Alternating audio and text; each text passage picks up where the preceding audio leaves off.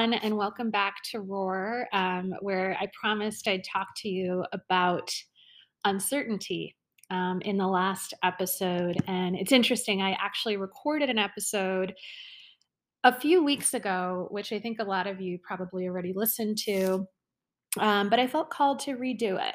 And it feels like it's that season of reflection, that season of renewal and rebirth. And I'm just noticing within myself, it's okay for a do over. Life presents us with so many opportunities, I think, to reflect on a new perspective in life. I feel like there's a tarot card, if you're familiar with tarot, that I think about a lot when I think about uncertainty, and it's actually the hangman, which, if you've ever seen it, it's a man who is literally hanging from a tree, and there's a halo on their, I don't know if it's a man or a woman, but it's a halo around their head. And this is really supposed to mean this idea of a perspective shift, of taking a reprieve or a step away from the way that we've normally thought about things and really being open to new ways of seeing them. And the halo is supposed to represent the divine, right? This idea that in allowing, almost like because he's hanging or they're hanging, it's like their ideas are flowing out, but they're being divinely presented with new ways of seeing things. And that has absolutely been my experience over the past few months. In so many ways, my world has been turned around, and there's new ways of seeing things. And it's really propelled me to live more in the present moment and to trust myself, because I think that's what uncertainty allows us to do. We are oftentimes thinking that there is a black and white, a good and a bad. We're caught oftentimes in the polarity of our thinking, that somehow something is more good or worse or this or that. And it's an interesting polarity because, yeah, there are some things that could be destructive, or they could be self-sabotaging, or they could be unkind, right? But the reality is that, I think, especially having been raised in a Christian environment, that every decision creates its own kind of karma or pathway to learn more. And my belief is that in life, we are really meant to meet ourselves. And in trusting ourselves, even if we make mistakes, even if we do the quote unquote wrong thing associated with whatever we believe right is, we get to know ourselves. We get to meet ourselves. And it's in the meeting of ourselves that we're able to step into our authenticity and into a state of personal integrity. Now, Martha Beck, who is an author that has been around forever, I mean, this woman has probably written like 10 books. I think she has like 4 doctorates. Just this really interesting human writes this book about integrity. And it's actually related to the story of Dante's Inferno, looking at that story as a journey of awakening. So, in a way, it's like a hero's journey, very Joseph Campbell in that way. But along the way, right, there are these experiences with these like devilish type beings. And what Martha says is that these are our shadow parts, right? These are the parts of ourselves that we meet. And it's in the navigating these things and starting to integrate them or working through them that we become more of who we are. And I always like to think about it like either the divine masculine, the divine feminine, or the yin and the yang, sort of the dark and the light. Yes, this is an area of polarity. There are many colors of it in between, but this idea that as we begin to meet our shadows, and honestly, what I'm noticing is love them. It's not even fight them. It's it's not that. It's like understand them, bring more light to them, etc. We actually become more of an integrated being. And so it's actually in the trusting of ourselves when we face uncertainty. It's the trusting of our intuition that we get to really meet ourselves, that we get to see our shadow parts. Because the past, year, 6 months, I don't even know at this point. Time is such a mirage to me at this point in our sort of evolution or my evolution. Um, I have met a lot of my shadows and I've integrated them. And my goodness, have I operated in self sabotage and impulsive behavior. And also, like, really some beautiful parts too. I read this thing the other day and I've been thinking about resilience a lot. That we think about resilience as like toughness of skin, right? Our ability to just handle anything. And that's how I used to view my resilience. And so I would often put myself in impossible situations or situations where I was taking on more than I probably should have at that point in terms of what I can handle or what was healthy for me in order to prove my resilience. Or because I felt like I had to, for whatever programming had taught me that certain behaviors were okay, right? Or certain experiences were healthy for me. Whether that was like as silly as like moving into my apartment by myself a day before. We're talking about like I could have taken one more day to have those elevators, locked up for me to like have my stuff moved in nicely. But no, I chose to move in the day before, hold the elevator with my foot, do it alone, despite 7 to 10 people offering to help me, right? Because the idea of my resilience, of my strength, has always been something that even if I'm not proving it to other people, I prove to myself. But the reality is that resilience is our adaptability to life. All right. It's not how much we can take that we measure our resilience by. Because if it was, then, we wouldn't be human. Because like humans are fallible and we are dispensable and we are human, right? Like that's the whole point. Uh, but our ability to shift gears, at times, even our ability to be vulnerable and feel our feelings so that we can continue to develop resilience in the face of uncertainty. So, I feel as though this time period for me, and however I conceptualize it in terms of months or year or even weeks, right, has just taught me a lot about how every moment in life is uncertain. And having that be a norm, having that be something that I expect, and recognizing that with uncertainty also comes surprises, miracles, possibilities, opportunities for more rest, which right now feels like the biggest thing for me to be grateful for, because sometimes when life is rocking you or you're rocking it or someone's rocking you, um, we need to have that space and that time to rest and do less. And I'm noticing, even with my business, even with my relationships, the more that I take care of myself and tend to my needs, the more I can show up more authentically and more myself. Um, I think uncertainty helps us figure out what's important to us as well. What are those rules or those guiding principles or those guiding lights that we live by? How do we want to embody those in each of our relationships? I think about relationships as a friend of mine described it as the midwife to our development, right? So, we hear a lot in psychology that, you can date your mother or your father or your friend can be, this. And I even like to think, oh my gosh, who were you to me in a past life, right? So I'm constantly thinking about what my relationships, which act for me like mirrors, are meant to teach me.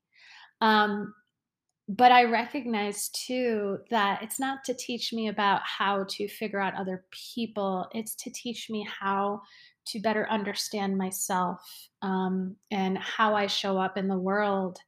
And that really helps me when it comes to living life in uncertainty, especially now that I have untethered myself from a lot of the domineering relationships in my life. I think about, last year, I needed to break off from work, from this multinational company that felt like it owned my soul, or like I'd enabled it to own my soul.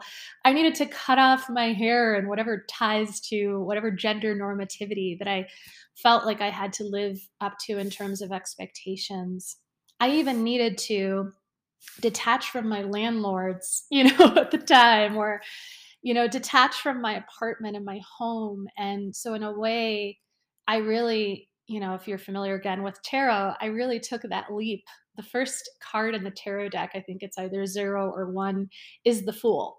And the Fool is shown with like a little knapsack on a stick, about to take a step off of a cliff. And that's really how I felt.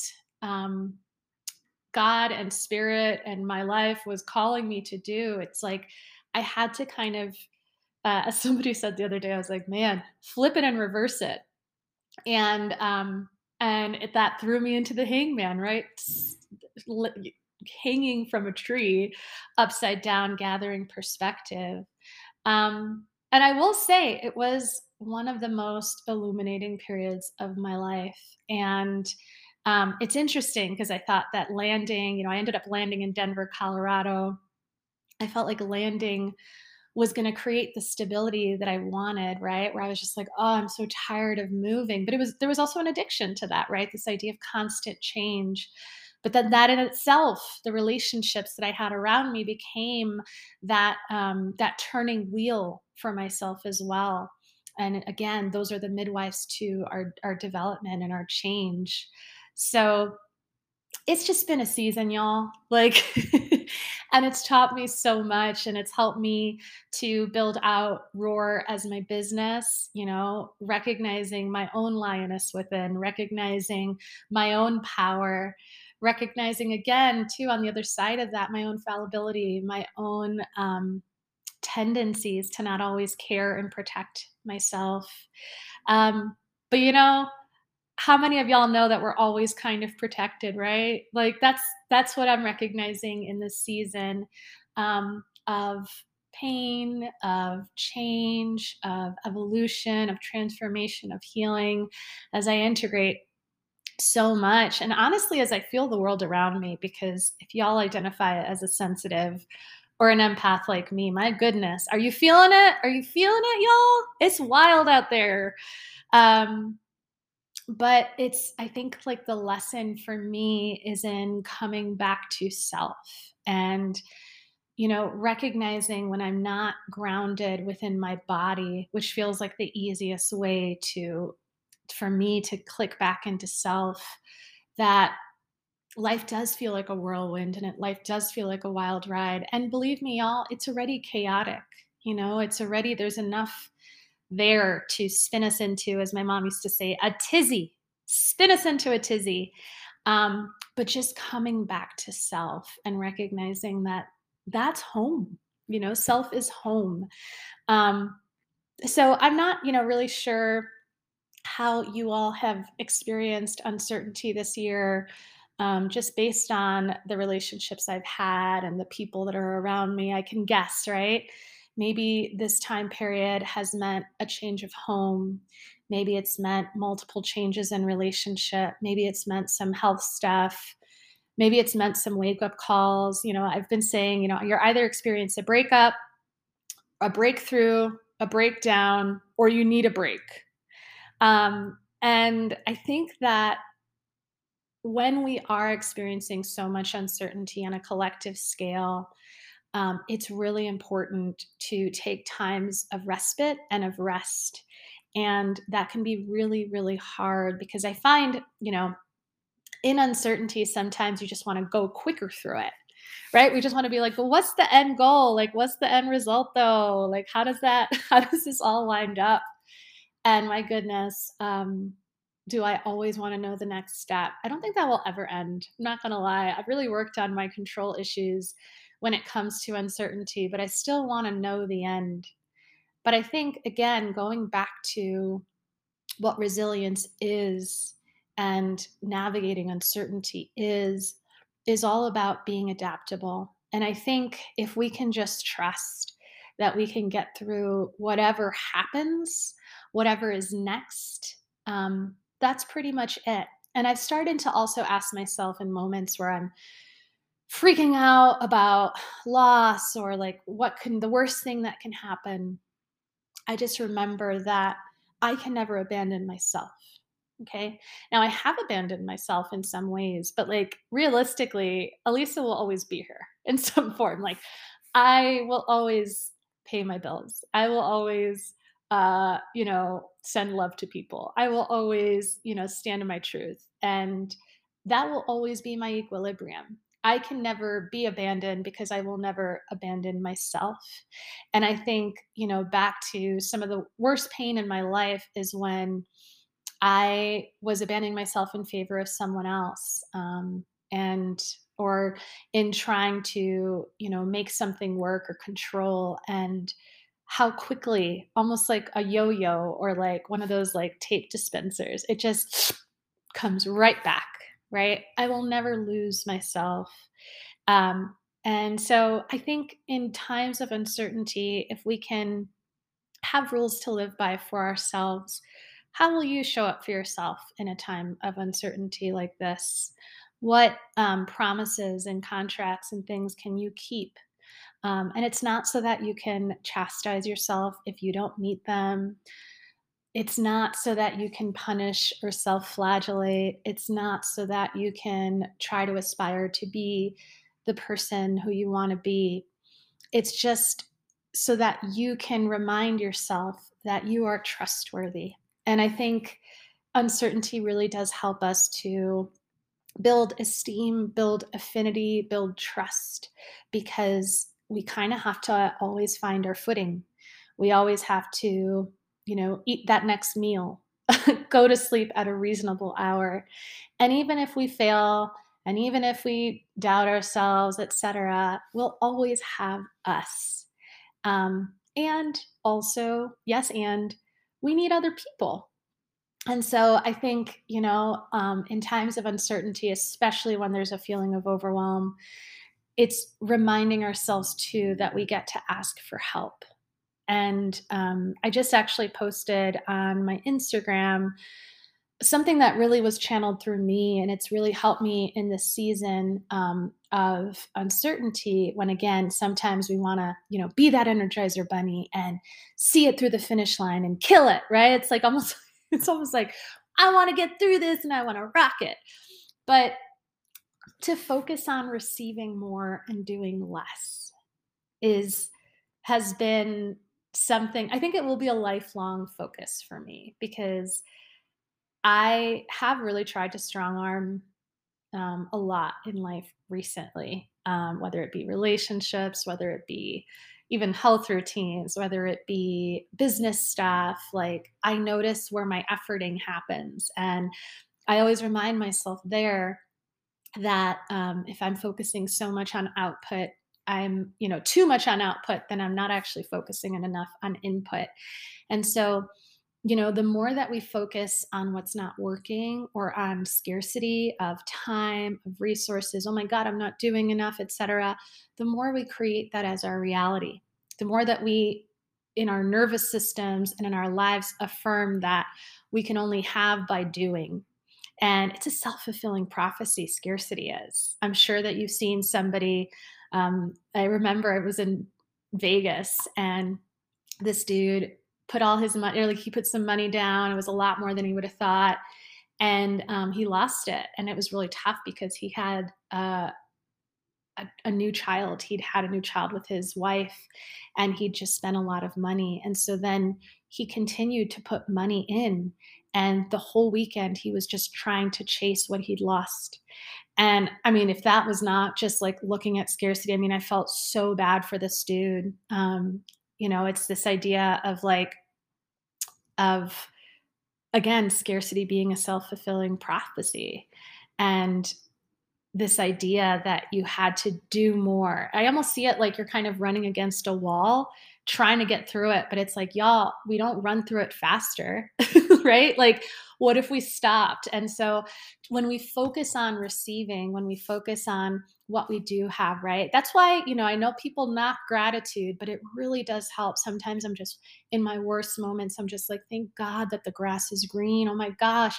And I just start to focus on what I am receiving. Oh my gosh, I'm receiving air.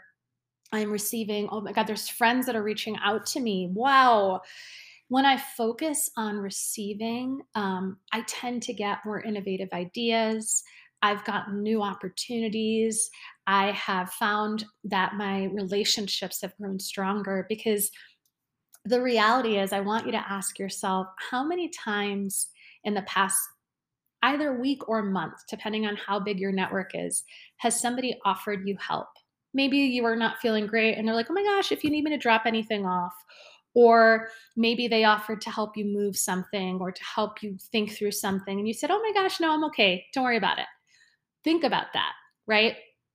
I want you the next time that that happens to actually say, "Oh, yeah, I would love some help." And maybe it's not, so for me, sometimes it's like I can't actually receive the bigger help. Maybe it's like helping me move. Maybe I can't do that.